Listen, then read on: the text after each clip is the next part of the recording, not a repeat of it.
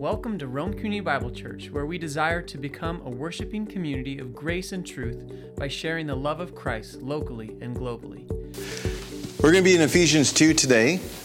Going to be just focusing on a couple verses, Ephesians 2. I got to let you know that for first service, I had intentions of going from verses 8 to 10, but I only got to 9. So we touched a little bit on verse 10. And so we'll spend that, just means I have a message ready to give on verse 10. So we'll be there. This week, it's been nice to have that. It's cold and crisp, but it was clear.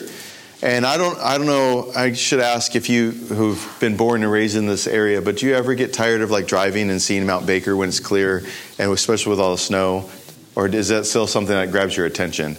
It does, okay. Because like we were driving and Ada was in the car and she's like, Dad! And I was driving, so of course that scared me at first, like, wow, what happened? She's like, look it! And so like, of course you see it and you're like, oh yeah, that's a nice view right there. And it just draws you close and just say, thank you, Lord, for that. And so it's one of those things that I pray that I don't ever get just tired of seeing that scenery. But the same thing, like kind of like with grace. So we're going to talk about God's grace. And as a Christian, I hope you don't get tired or numb about God's grace. Especially if you've been a Christian for a while and you know this and you talk about it, or you know these passages by heart, verses 8 through 9. I pray and hope that there just be that awe again, that it's almost like, hey, look! And it grabs your attention and you'd be like, yeah, that's good. So will you pray with me? God, thank you for your word. Thank you that we get to come here, and we, especially as Paul points us to where we once were, to what you've done. Lord, the great work of your grace, that's a free gift. Help us, Lord, not to take it for granted. God, thank you that you forgive us when we do. Thank you that you're patient with us as we grow in understanding of what you've done. God, thank you for the work that you're doing in the lives of the believers here. God, thank you that you are steadfast and that you keep going. Thank you, God. So we ask these things in Jesus' name. Amen. Really, the whole chapter of Ephesians could be like the summary of the book of Ephesians. He talks about what Christ did. He gives the gospel, where we once were. We're sinners in need of his grace. He says this is what God gives. He gives grace. We're not saved by our own works. Nothing we could do. We could save ourselves, but it's all what God has done on our behalf. And then the second part of Ephesians 2, verses 11 through 22, he talks about what that gospel work does, how we're reconciled with God into this new people group, and how that brings us together. It's the gospel being lived out amongst us. And really, that's the whole book of Ephesians. Ephesians chapters 1 through 3, the gospel on display, what it is. Ephesians chapter 4 through 6, how do we live it out? That's the idea there. And some of you may be like, okay, you get this. There's so much practical aspects in the book of Ephesians, and you're like, well, I don't see it yet. Well, it's in this. It's gospel living. It's very practical, but he gets even more specific. We talk about relationships, and how does the gospel impact relationships? Husbands and wives, what does that look like? Child and parent, what does that look like? Employer, employee, what does that look like? What does the gospel look like when we face trials in this life? He talks about that. How the gospel impacts us even in the spiritual life and the things that we can't see. That there's principalities and of darkness, that there's this war raging on, and the gospel matters. And so, Christian, listen. Sometimes we like to go to the practical right away. Like, well, how do I live right now? How do I, work in what needs to happen in my relationships if I have problems? Or what do I do if I have this conflict or trial? And a lot of times we want those quick fixes or how-tos. But Paul starts with what really matters is the gospel. Start there. Because if the gospel penetrates you and changes you, then it's going to impact every avenue of your life. That's what matters. That's why we're spending time there. And that's why Paul spends a lot of time there. So we see this in the book of Ephesians. And we get to kind of unravel that through this process. Chapter 2, verses 1 through 10. I'll just kind of give a summary because we spent some time this past few weeks going through there. And we're going to spend more time just because there's a lot here. But he gives kind of four parts to this part. First, our condition outside of Jesus, verses 1 through 3. He paints the picture. He lets everyone know that anyone outside of Christ, this is what our condition is. He says this, And we were dead in the trespasses and sins in which you once walked, following the course of this world, following the prince of the power of the air, the spirit that is now at work in the sons of disobedience, among whom we all once lived in the passions of our flesh, carrying out the desires of the body and of the mind, and were by nature children of wrath like the rest of mankind. That's the condition. He's saying, here it is. It's a pretty hopeless and helpless situation. All of mankind, we're all in this together. This is our predicament outside of Christ. That's it. And then he goes and says, but this is what God has done. Verses 4 through 7, it's what God does. He saves. But God, those two words that probably should grab our attention to say, look at how desperate of a situation we are, but God intervenes. The enemy is closing in. We're dead, but God saves the day. Like that's the picture here. But God. And what does it say about God? He's rich in mercy because of the great love with which he loved us in verse 4. Verse 5, even when we were dead in our trespasses, made us alive together with Christ. By grace you've been saved, and raised us up with him and seated us with him in the heavenly places in Christ Jesus, so that in the coming ages he might show the immeasurable riches of his grace and kindness towards us in Christ Jesus. This is what God has done. The third part of this section is, how does God do this? Verses 8 and 9 says, for by grace you have been saved through faith. And this is not your own doing, it is a gift of God, not a result of works, so that no one may boast. And then verse 10, which speaks of, what do we do now that we're saved? It says, you are his workmanship, created in Christ Jesus for good works, which God had prepared beforehand that we should walk in them.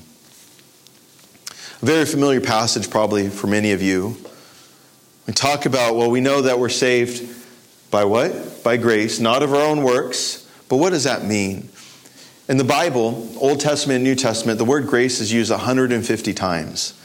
A lot of times. It's speaking of ultimately of God's action. One scholar named Carl Trueman, in his book Grace Alone, he defines it this way.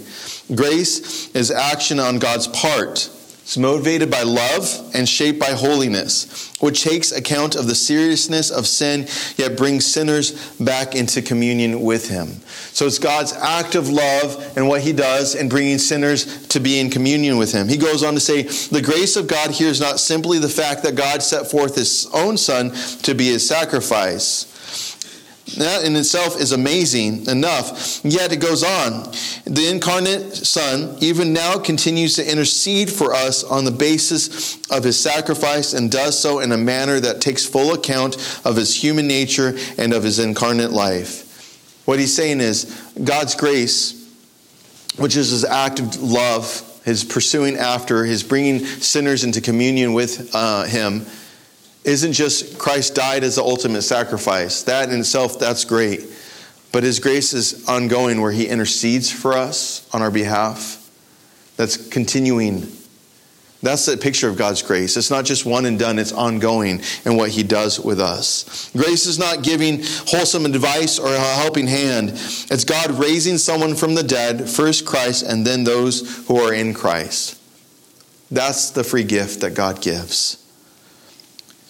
As the Bible talks about grace, there's actually like two aspects of it. First is like common grace. That would be God's gifts to all of humanity. That's like air that we breathe. That's a gift of God. Rain, sun, those are aspects of God's gift upon humanity. Providing and provision, aspects of God's grace. But here in Ephesians 2, chapter 8, he's talking about special grace. That is God's unmerited favor towards us, which brings sinners into communion with him. Undeserved, unmerited favor that he has towards you and I, so that we would know him and to abide in him. Titus chapter 2, verse 11 speaks of this. He says, for the grace of God has appeared, bringing salvation for all people. Or another passage you're very familiar with is Romans chapter 6, verse 23, which says, for the wages of sin is death, but the free gift of God is eternal life in Christ Jesus. That free gift is another phrase for grace. It's from God, undeserved, unmerited. It's because of what he's done. There's certain aspects of life that we expect something in return. When I was a child, my parents had chores and things that were asked of me and expected of me. But I knew if I went over and beyond, they would sometimes give me other things. Like, if I went in over and beyond, maybe it was like a special toy, or maybe it was like, let's go get ice cream. But I knew like there were certain things, like if I did this, there would be some kind of transaction later on. And so obviously my motivation wasn't just to please my parents. It was because I'm going to get something out of this. And so that's sometimes the danger of our transaction with God, is that we think like, okay, I get it. There's his grace that he gives us, but I want more from him, so I'm going to do this, and if I don't, then there's going to be consequences. And we have this transactional aspect when it comes to God's favor. That's not grace. Grace is solely what Christ did on our behalf. We have expectations when you work, and you're working for an employer or a business, that you put in the time, you work for them. What is expected in return? Compensation.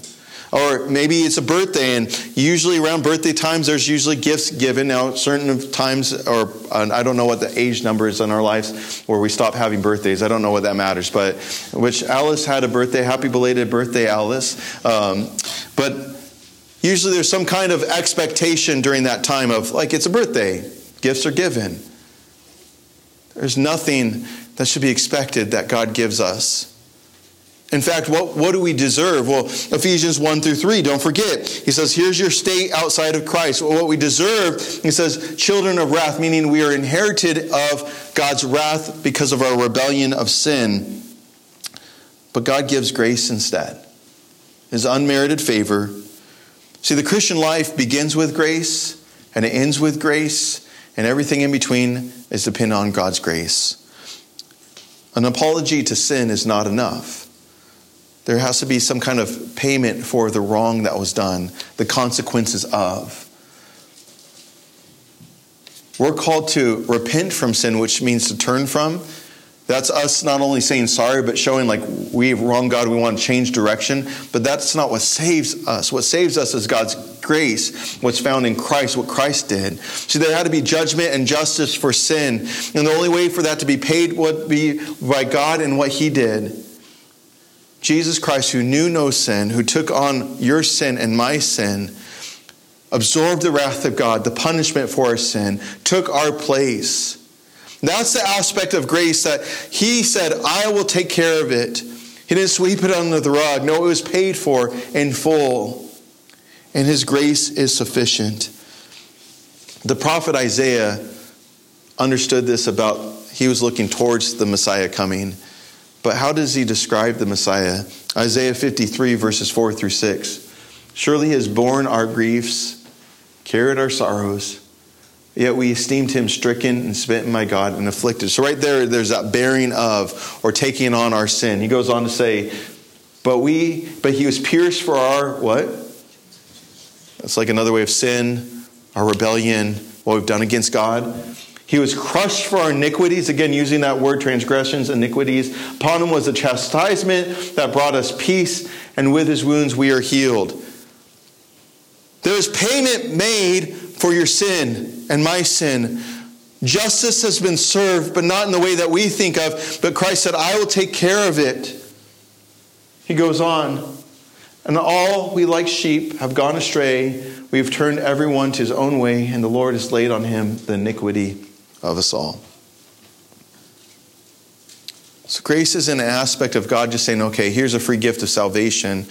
It's a free gift of salvation that was paid for, purchased by Jesus Christ's life through his death, through his resurrection. Are you numb to grace? Or should you be in awe of God's grace? To be honest, there's times that, we live this Christian life where we're like, yeah, I get it. We're saved by God's grace. I can't do anything. But have you stopped and been wowed by God's grace recently? Have you just stopped and said, man, look at who I once was and look what Jesus has done for me. You don't deserve it. I don't deserve it. And yet he does that for us. God's grace is not one and done, but it's continuous, meaning, yes, the work that Jesus did on the cross is sufficient. It's done. He said, it is finished on the cross. But the grace that he gives us is this outpouring of that never ends. Can you imagine if God said, okay, each and every one of us gets a certain amount of grace in our life? He's like, you get this much, whatever that number is. And if you use it all up, too bad, so sad, that's on you. Well, we'd be in a world of trouble, wouldn't we? Can you imagine? You're like, man, I really messed up today, but good thing I got a little bit extra for the next day. And then it goes little by little. And you'd be biting your nails. You're like, this is not good. That's why Paul uses words to describe the vastness of God's grace. He says he lavishes upon us like as a wealthy person is spoiling us. Measurable riches, meaning can't count it. The bank account keeps adding zeros to the end of it because it's just ongoing. It's a well that never runs dry. It's a mine that you could go and find riches and never obtain it all. Like that's the picture of God's grace. It's never ending. That's why Paul writes in the Romans like, hey, do we sin so that grace can abound and abound more and more? He says, no, absolutely not. We desire to please God because of the grace that we received.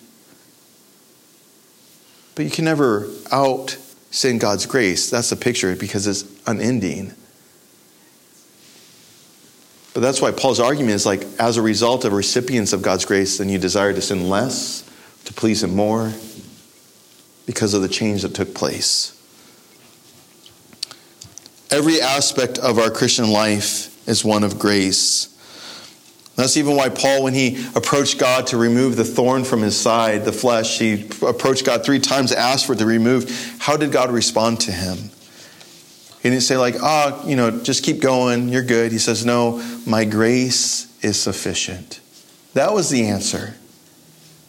So God gives us a sustaining grace that's unending, that matters continuously in our life.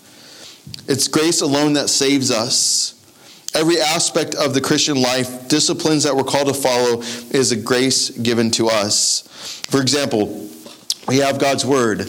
Did you know this is a picture of his grace that he's given us to know him? God has spoken.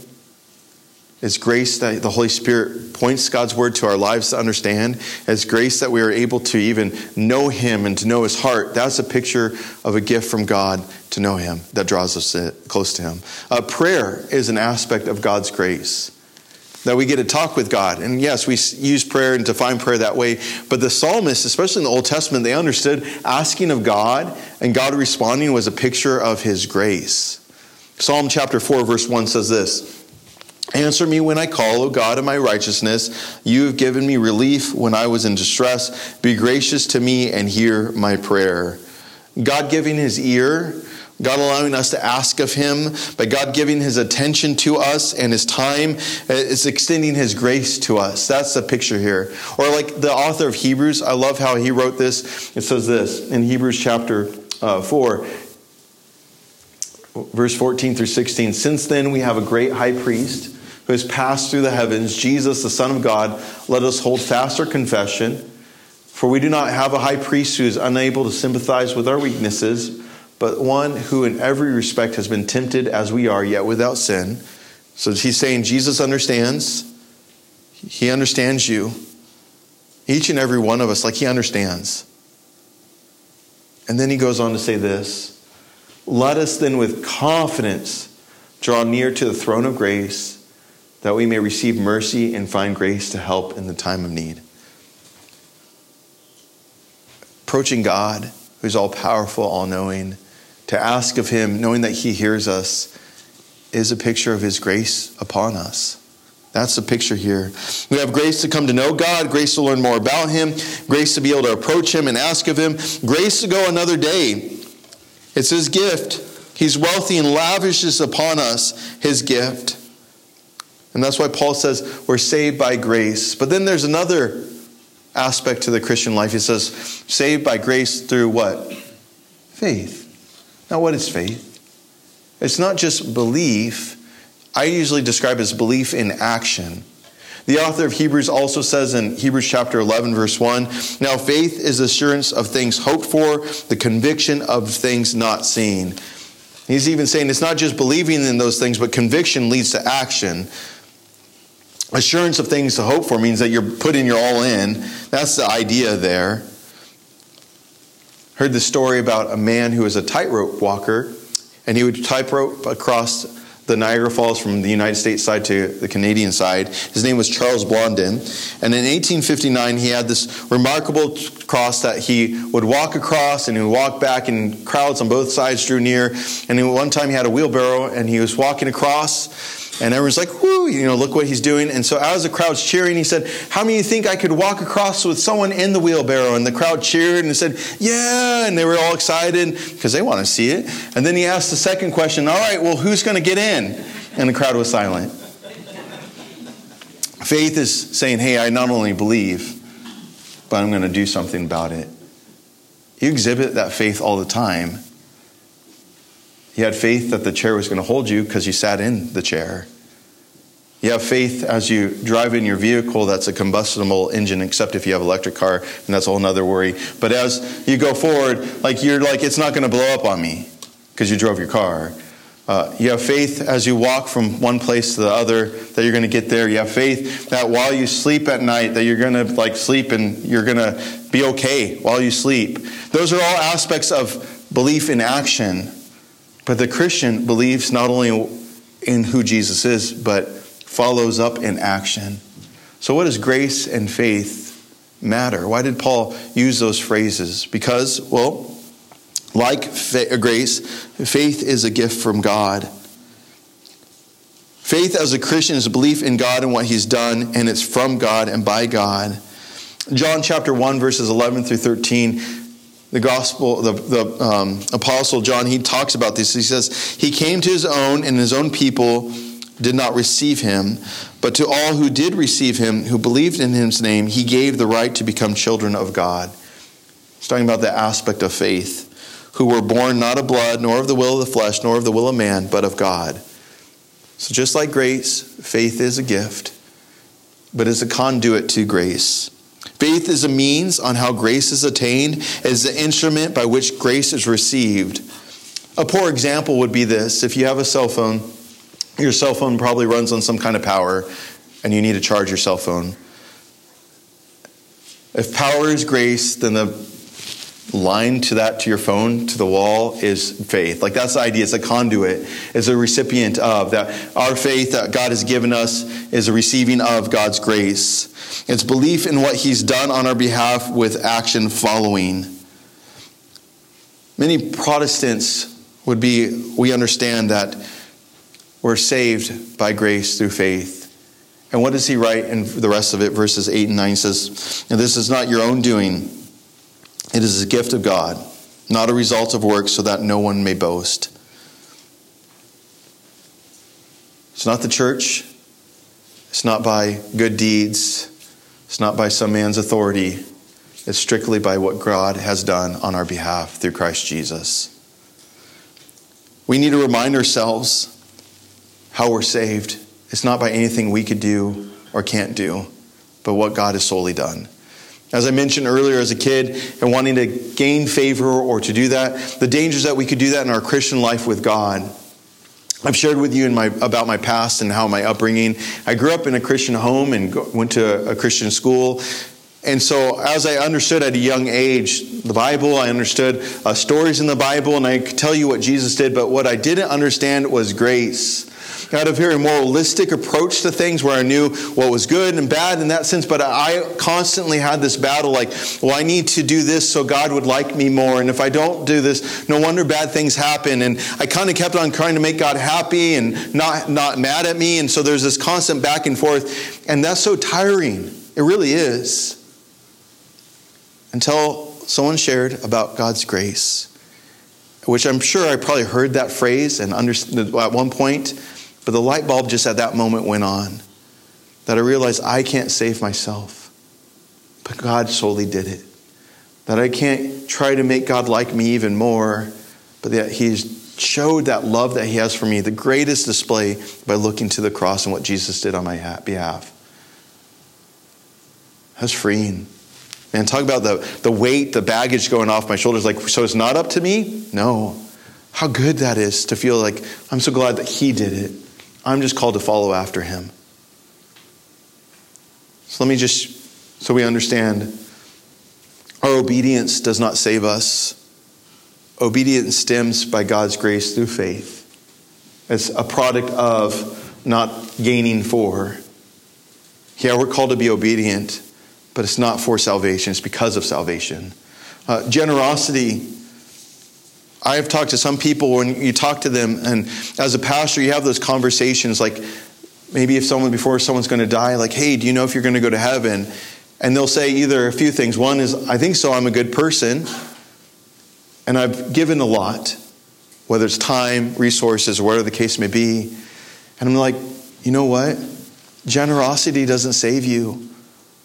We're called to be generous because we have a generous God, but it's not for salvation. It's a reflection of and a picture of. Remember, Paul's saying God's generous because what is he generous with? His grace. He pours upon his grace upon grace upon grace upon you and I. And as we've received or been recipients of his generosity, thus we want to be generous as well because it points to him. Good deeds. I've heard that so many times, and just like Jesus was asked, like, being a good person, like, what does it mean to be good? Call me good teacher. But even the Bible talks about how what we think is good deeds are like filthy rags. They fall short to God's perfect standard. It doesn't save you. That's why Ephesians chapter 2, verse 10, Paul talks about we are his workmanship, created in Christ Jesus for good works, which God prepared beforehand that we should walk in them. He didn't put that before we're saved by grace through faith. He put it afterwards because he wanted us to understand that the work that flows from God's grace is good and pointing to him, but it has nothing to do with our salvation, for us to gain salvation, I should say. Galatians chapter 2, verse 20 through 21. Paul says this, I've been crucified with Christ. It is no longer I who live, but Christ who lives in me. In the life I now live in the flesh, I live by faith in the Son of God who loved me and gave himself for me. Then he goes on to say, I do not nullify the grace of God, for it is righteous. If righteousness were through the law, then Christ died for no purpose. Talks about those good deeds. If we were to say, well, I'm obedient to the law, it says you nullify God's grace. Why did Jesus die? Because we can't save ourselves. We're not saved by having knowledge of the Bible or being theologically astute. God's grace should put a fire in us to want to know more about him and to share more about him, but it doesn't save us. It's strictly by grace alone and what Christ has done. So why does this matter? Why does this matter for you and for me? I like how commentator Richard Koken, he writes this, to know that I'm saved by grace liberates me from the pride of imagining I can save myself and the terror of realizing that I can't. It frees us. As I shared earlier, like that, where I felt like I had to, and it was liberating for me to know, like, man, I can't save myself. And on the flip side is, we're terrified if we know that, like, how am I saved? And if I constantly try to save myself and feeling like I have to continue going on and on and on, it's terrifying. But that's why God's gift, a free gift, is called grace, which he's done through Christ Jesus. So what can we boast in? It says we can't boast in works. Because if you try, that means you try to save yourself, and you're constantly going to have to continue doing works to save yourself, and it doesn't matter. Then the gospel and what Christ did doesn't matter. But Paul says in Galatians 6:14, but far be it from me to boast except in the cross of our Lord Jesus Christ, by which the world has been crucified to me, and I to the world. Boast in what Jesus did. That's what we're called to do. Yes, celebrate the fact when you are able to say, in Christ I was able to overcome certain temptations, or there's growth in my life, or realize that I'm no longer the same person. I'm a new creation in Christ, and there's growth that's taking place in my life. We need to celebrate those things and rejoice in the work that God is doing. But ultimately, at the end of it, who's the one doing the work? God.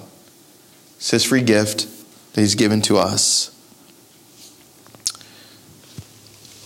In these verses, we get to see aspects of this. One, the motivation to save sinners is what? God's love. And then verse 10 talks about the purpose to save sinners is for the glory of God. Notice it says, though we're not saved by good works, we're saved for good works. We are his workmanship. Created for what? Good works. The Greek for that word workmanship is actually pointing to creation, and it's almost like Paul's drawing back to what took place in the garden. Do you remember in Genesis chapter 1 when God was creating through the different 6 days, and at the end of 6 days before he rested, he looked at all his creation and he said what? It is very good. That was before the fall, before the curse, before the taintiness of sin. He says very good. And then the fall took place and the curse took place and sin entered the world. And now we see Ephesians 2 verse 10, this workmanship. It's almost like reverting back to what God is doing. Where Jesus makes all things new, that's what he's doing. He's pointing to that is very good. That the gospel work, what Jesus does in us and through us is very good. And it's ongoing. There's a term that's used in theology called sanctification. This is that daily being brought to be closer and closer to look like Christ or to be made into that image, that he's working in us and through us. And it's ongoing. He's referring to that. You are his workmanship, pointing to Jesus for his glory, created for good works. Christian, listen. This is the gospel at work in you and through you. And know this, that he's not done with you. Philippians 1:6 says this, and I know this, for he who began a good work in you will bring it to completion at the day of Jesus Christ. He's working in you and through you. He's not done with you. There's a great work of the gospel that we get to share in, that we get to be part of, and we see that. God's grace, which he has poured out upon you. I pray and hope, and this is my prayer too, that we wouldn't be callous to it or numb to it, but we'd be in awe in it. And that would get our attention to say, thank you for the work that you've done. As we sang earlier, a song, Come Thou Fount of Every Blessing. It's a hymn by a man named Robert Robinson at the turn of the 19th century. But listen to the words again. Come Thou Fount of Every Blessing, tune my heart to sing thy grace. Streams of mercy never ceasing, call for songs of loudest praise. Saying, hey, when I think about your grace and your mercy, I can't help but sing loud songs of praise. Talk about getting his attention. Contemplating, thinking about God's grace as wanting him to shout in praise. Jesus sought me when a stranger, wandering from the fold of God, he, to rescue me from the danger, interposed his precious blood. This is the work that Christ has done. How his kindness yet pursues me, mortal tongue can never tell. Clothed in flesh till death shall loose me, I cannot proclaim it well. Oh, to grace, how great a debtor daily I'm constrained to be. Let thy goodness, like a fetter, bind me, my wandering heart to thee. He'd rather say, chain me to you, God, in your goodness, than me to be away from you because of your grace. Prone to wonder, Lord, I feel it. Prone to leave the God I love. If you've been there before. And he says this, here's my heart. Oh, take and see it. Seal it for thy courts above. Oh, that day when freed from sinning, I shall see thy lovely face, clothed in blood-washed linen. I'll sing thy sovereign grace. Come, my Lord, no longer tarry. Take my ransomed soul away. Send thy angels now to carry me to realms of endless day. His grace is good. His grace is sufficient. His grace sustains us. We know that's not by anything we've done. It's his unmerited favor towards us sinners that brings him in communion with him. Will you pray with me? God, thank you for your word and the reminders that we all need to have. God, thank you that you're the one that has done the work, that we're saved by grace through faith, that you who called us for us to believe in you, to act upon that belief by following you, knowing that's a free gift that you've given to us. Lord, if there's anyone here that doesn't know you, or maybe they've been trying to gain favor from you in their own way, in their own strength, Lord, and they're tired. Lord, I pray for those right now that they would realize that they just need to call in the name of Jesus, to rest in the work that he and he alone did through his life, death, and resurrection, to believe that he came to save sinners by him giving himself up as a sacrifice, that Jesus, who is alive now, intercedes on our behalf, Lord, that they would turn and follow him now. God, thank you for the reminder for those who are in Christ today. You know each and every one of us. You know about our week. God, thank you that you've been patient with us. Thank you knowing that we could be refreshed in you. Just even picturing your grace, Lord, I pray that would help us out as we go forward in wanting to follow you. Lord, I pray for those conversations that we may have with other people. As we know this truth, we get to share that with other people. Help us to talk about you to this community, those you place in front of us. As we go to work or with our families, may we be in awe of the grace that you've given to us. And we would boast in Jesus. Be with us, Lord. Thank you for us to think about your grace, and we get to proclaim how good you are. We ask these things in Jesus' name. Amen. Will you stand, please? Thank you for listening, and if you would like more information, please visit rcbcbellingham.com.